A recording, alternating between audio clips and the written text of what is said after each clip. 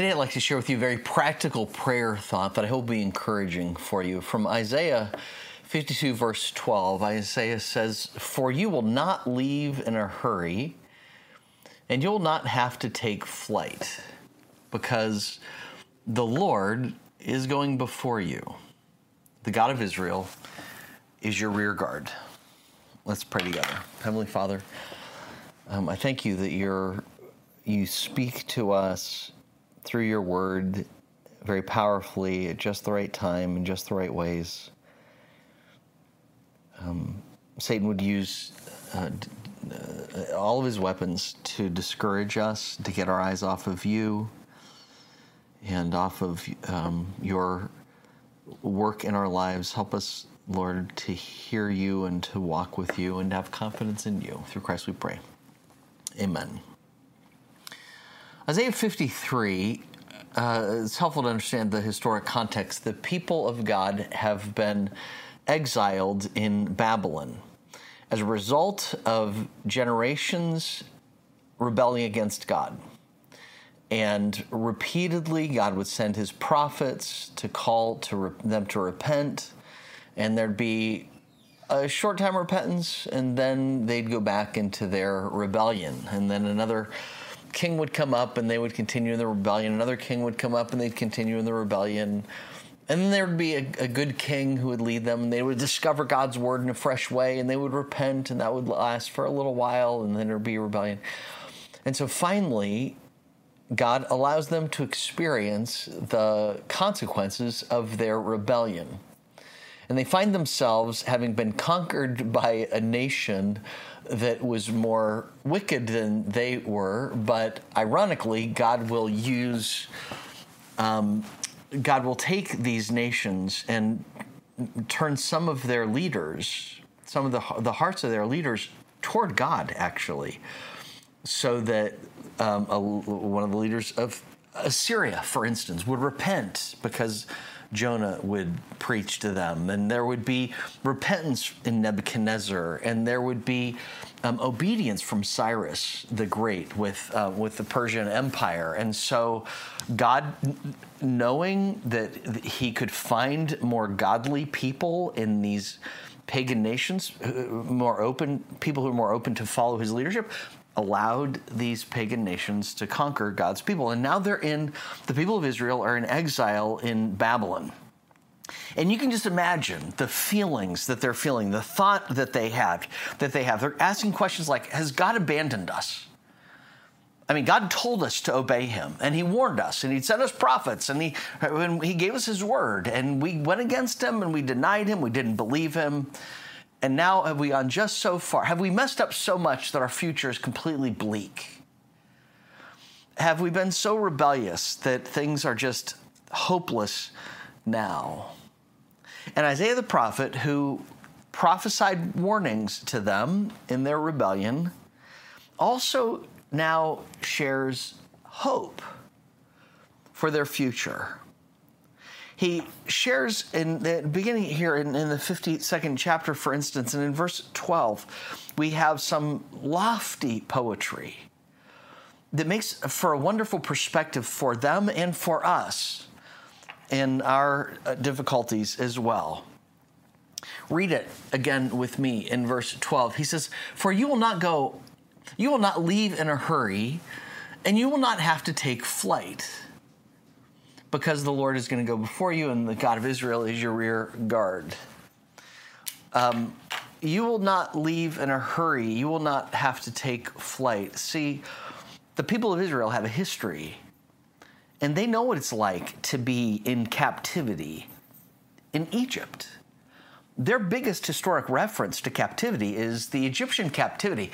And how do they have to leave the Egyptian captivity? In a hurry. God sent Moses, but the Egyptians didn't want to let them go. They were under attack. They were pursued by the Egyptians who wanted to kill them once they let them go. They had to leave in a hurry. That's one reason why when they celebrated the Passover, that they celebrated with unleavened bread. You're not going to have time to allow that leaven to grow, to leaven the bread. So they did it all in haste. In contrast, Isaiah says, God is going to deliver you. But when he does, You will not have to leave in a hurry. You will not have to take flight. In other words, you're going to leave in peace. You are not going to leave. And the way that you did Egypt under hostilities, you will leave under God's blessing and the blessing of those that you're staying with at the time. You are going to go, and it will be in a good time. Why? For the Lord, because the Lord is going before you, the Lord your God is going before you, and the God of Israel is your rear guard. Now let's take those two backwards. The second first. How is this encouragement that the Lord is going to be their rear guard? See, for Israel, think about what they're afraid of with the future. They're afraid of the things that they've done in the past. They regret the things that they've done in the past, and they can wonder, are those things going to haunt us the rest of our days? Because we've done those things. Is God always going to punish us? We lived in rebellion and stupidity and hurt and disobedience. We lived in pride and blindness. Is God going to deliver us? And then those things that we did in the past, are they just going to haunt us in the future because we're just going to repeat them again? Are we just going to be afraid of the pride? Is pride going to control us more?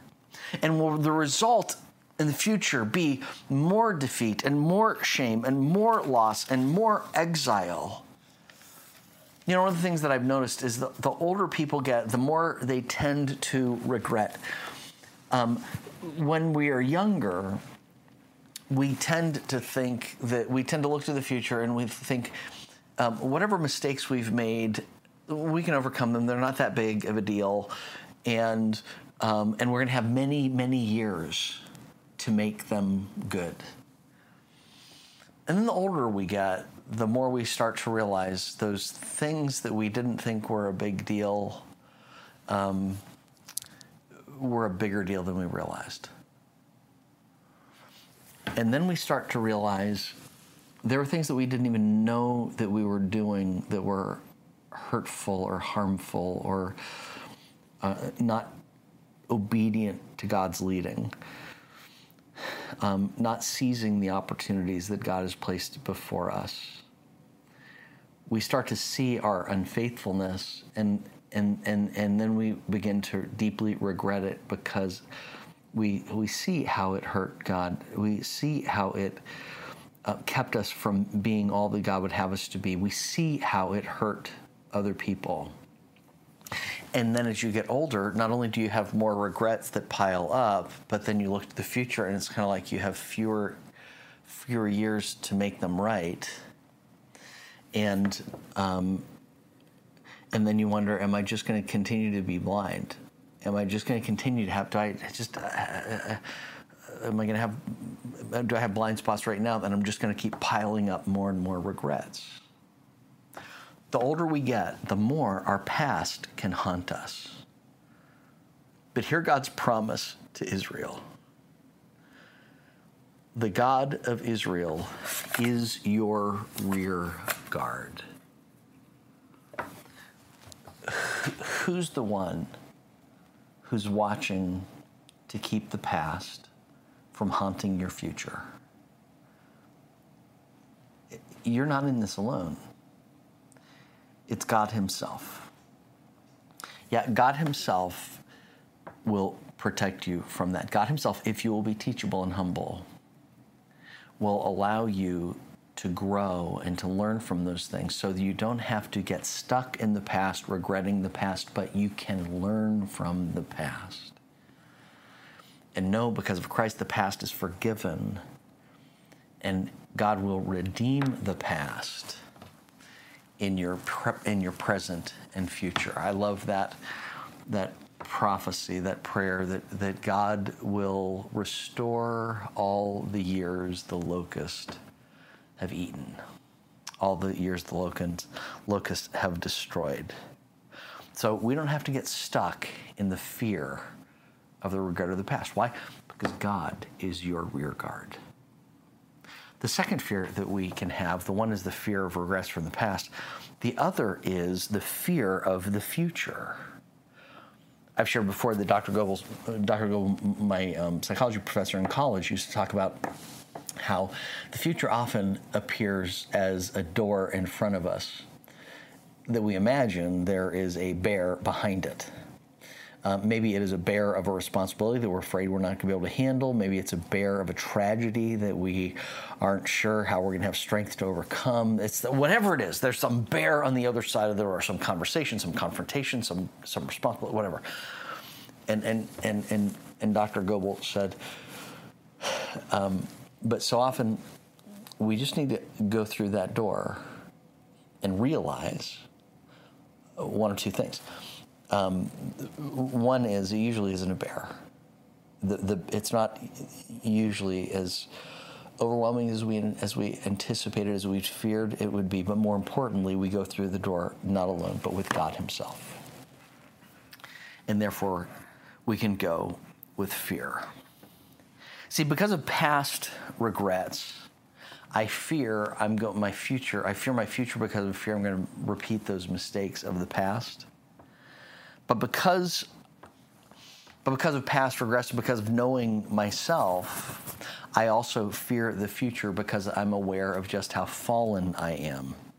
I'm aware of my lack of wisdom. I'm more fearful than that. I'm aware of how unaware I am. I'm haunted by all the blind spots that I only see later on, that other people can see and experience, but I only see later on. And so I can look to the future and I just get really fearful of the future as well. I fear lost opportunities.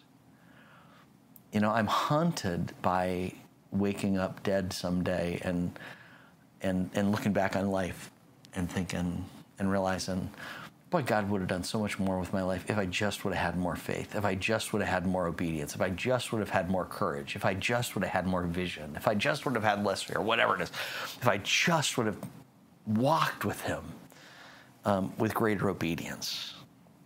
Israel, what does their future look like? Think about how fearful they must be about their future as they look to their future. Their future is so uncertain. There's no temple anymore. It's been destroyed. There's no city of Jerusalem, this great city that was the city of the people of God. The city's been destroyed. There's no walls. There's no, the priesthood has been messed up. There's the wealthy people, the educated people. The only people that were left in Jerusalem were the people that the enemies didn't think would be a threat to them. They're all the people that the enemies thought were weak already. So they looked to the people of Israel in exile, looked to the future and say, well, what's our future hold? How can we go to that? I mean, it's just not very hopeful for them. But God says, don't focus on what you can see. Focus on me, because this is your future, because the Lord is going before you. The Bible says that we can walk into today, confident today, because God is our rear guard, guarding us against the hauntings and the regrets of the past. And God is going before us to face whatever enemies and threats and fears may come our way. That's why the Bible says in Romans chapter 8, if God before us, who can be against us? Well, the reality is a lot of people, a lot of things can be against us. Satan is against us. The powers of evil are against us. But the poetry, the point of the poetry is, but if God is for us, what does it matter who's against us? Because He's for us. We can face any foe. Psalm 118, verse 6 says, if God is on my side, I will not fear. What can man do? Psalm 118, 14 says, the Lord is my strength and my song. And now he's become my salvation. Isn't that great? So I can step confidently in the future, not because I'm confident in myself, not because I gained confidence from my past, but because I walk into the future with God, in obedience to God. I saw a movie recently. It was a movie to appeal to kids, but definitely appealing to this generation. And the way the movie ended was with this young lady saying, and the future, and my future is what I make it to be. And I thought, how pathetic, how sad. Yeah, hold on to that optimism while you're young, because you're going to discover that there's very little that you can control, that you really can control about making the future what you want it to be. You cannot control so much that's going to happen to you, so much that is within you and without outside of you. But with God on our side, as we walk in obedience to him, we can face any future. So Israel can move forward into this uncertain future, not because it's confident in the future, not because they are confident in themselves, not because they're confident in what they know, but they're confident in terms of what they know about their future, about the city of Jerusalem or the temple or anything. They can walk in confidence because of one thing, because they walk with God. Isaiah 52, verse 12, makes a wonderful prayer for us today. Promise from God. You will not leave in a hurry, and you will not have to take flight. In other words, you don't have to be anxious, fearful, afraid of the past or the future. You can move forward in peace. Why?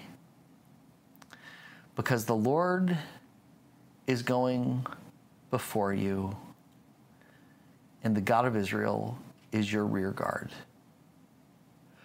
Because God is your rear guard, you can learn from the past and overcome it, not be haunted by it.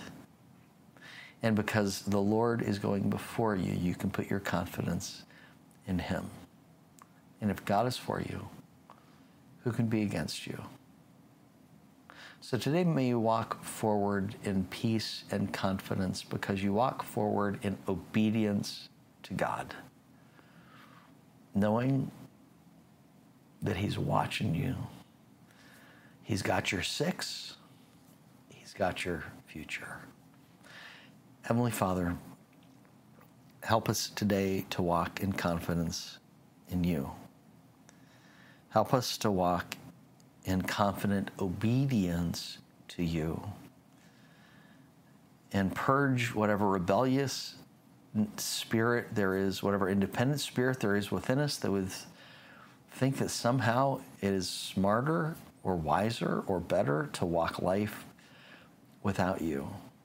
But may each of us move forward today in your hands, just asking you to guide our steps, lead us down your paths of righteousness. And for those who are haunted by the past, help them to know you've got this. Redeem the past. And help us to put our confidence in you in the future and not what we can see, because what we see often is just so threatening and dangerous. Help us to focus our eyes on you. Thank you that you are with us, so nothing else matters. Through Christ we pray.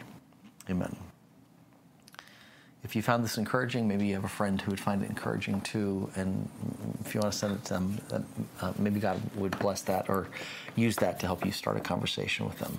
Just a thought. Let's pray for each other.